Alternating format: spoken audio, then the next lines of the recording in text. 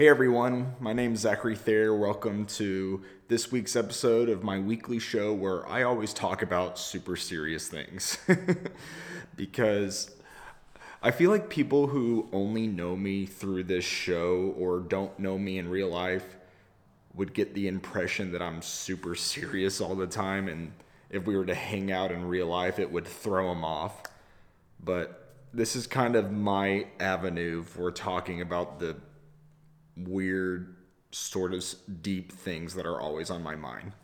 And for this week, I want to tell the story behind a tweet that I sent out yesterday. Today's Wednesday, February 6th. And last night, yesterday afternoon, around 4:14 p.m., I sent out this tweet that says, "Just because someone dies doesn't mean God was done using them. No matter what age we live to, death always takes us before we've reached our full kingdom building potential. All that matters," crap, there's a typo there. All that matters is what I meant to say, is that we walk with God in obedience during the time we have here. I was supposed to say that instead of the. That's really annoying, but it's out there and it's been out there anyways.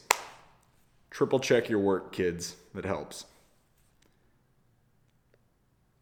The heart behind that tweet comes from a couple different conversations I've had with different people over the past few weeks about this whole idea of destiny and God's purpose for our life. In our American Christian culture, and I don't know if it's limited to just our country, our demographic, it could be a worldwide thing in Christendom or evangelical Christianity. I don't know where this thought originated, but there's this sense of purpose that we believe that God has, a calling, something to do during our life here. And in Christian circles, we give that a divine purpose. We give that a divine origin as to why we're here to build the kingdom for Jesus and reach people for him, and that's great.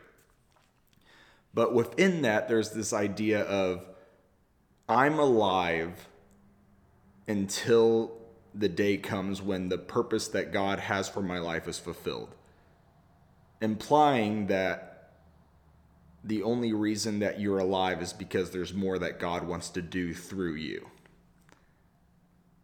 And from there, if you follow that train of logic that I take it to whenever I hear that idea, I take it to, so if someone dies, that means that there was nothing more for them to do. That if I were to die today, that means that there was nothing more that God wanted to do in my life. And I just don't agree with that, clearly, as you saw in the tweet. I believe that there's always more for people to do, and whether it's because they ran out of time or because they didn't use the time that they had on earth well, they weren't able to reach their full potential. And you could argue that none of us will ever reach our full potential. In fact, I would argue that nobody is ever going to do everything that they could have possibly done. Whether you die at a ripe old age or you die incredibly young, all we're left to do is walk in obedience with God and make the most of every day that we can, walking with him, having God and being in God's presence and doing what he calls us to do for that individual day or moment to moment. And the whole idea of I'm alive, thus God has more for me to do, I probably would have agreed with that 4 years ago. In fact, I know I would have. Because saying that makes you feel important. It gives you a sense of destiny and fulfillment, like your life matters. It's kind of one of those statements that gives you hope in those hard times when you are exhausted or you're tired or you're stressed or your whole world is falling apart. But then you remember, okay, everything might suck right now, but I'm alive, and that means God has a purpose for my life. And it can be motivating in those times. I get it. But because the last 3.5 years has happened with my dad dying, and the aftermath that follows, I cannot accept that statement as true anymore. Because if it is true, then that means that God never wanted, that dad was never supposed to be a father-in-law to my future wife. That he was never meant to attend my wedding. He was never meant to be a grandparent or a great-grandparent. He was never meant to grow up with my mom to be a cute elderly couple.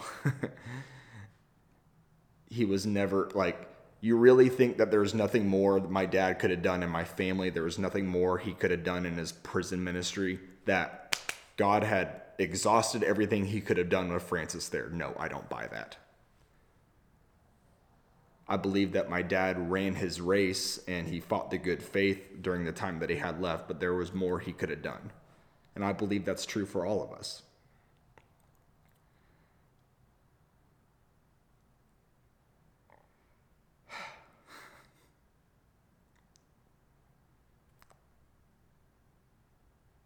Part of the reason why I continue to make this weekly episode is because I believe that it's part of my calling. It's another avenue for me to tell stories and help other people with their stories.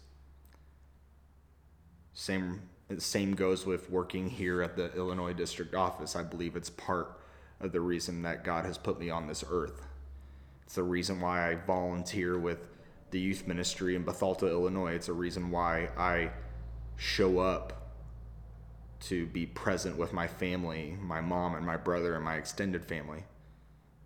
It's the reason why I keep up with my friends that I've met through school and everything that's happened since then. I want to tell stories and build relationships and help people with their stories and do as much as I can in those two areas for as long as I'm alive. And there will always be more that I could have done, and I hope that I get to live for a really long time. But I don't know when my day is going to come, and I don't want very much to be left undone when I am gone.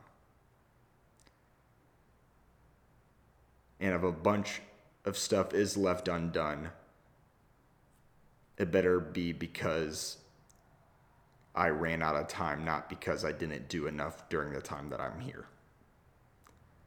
I hope that all makes sense. It's kind of one of those deep, kind of sad topics, but kind of tying back to the idea of me talking about the realization I had about my feelings toward my father and his passing is we have to make the most of the time that we have here. Not to build our kingdom, but God's kingdom, and to love the people that he's put in our lives and reach those who are lost, who don't know God, who haven't met Jesus yet, and the people who have met God and know Jesus and already have a relationship with him, to help them along in that journey of knowing Jesus and walking in obedience. That's all that we have to do. And I've talked for almost 10 minutes. I keep looking at the screen because I'm wanting to keep these short. So thank you guys for watching this. If you're watching this on YouTube, and if you're listening to it on the podcast, thank you for listening. We'll see you next week.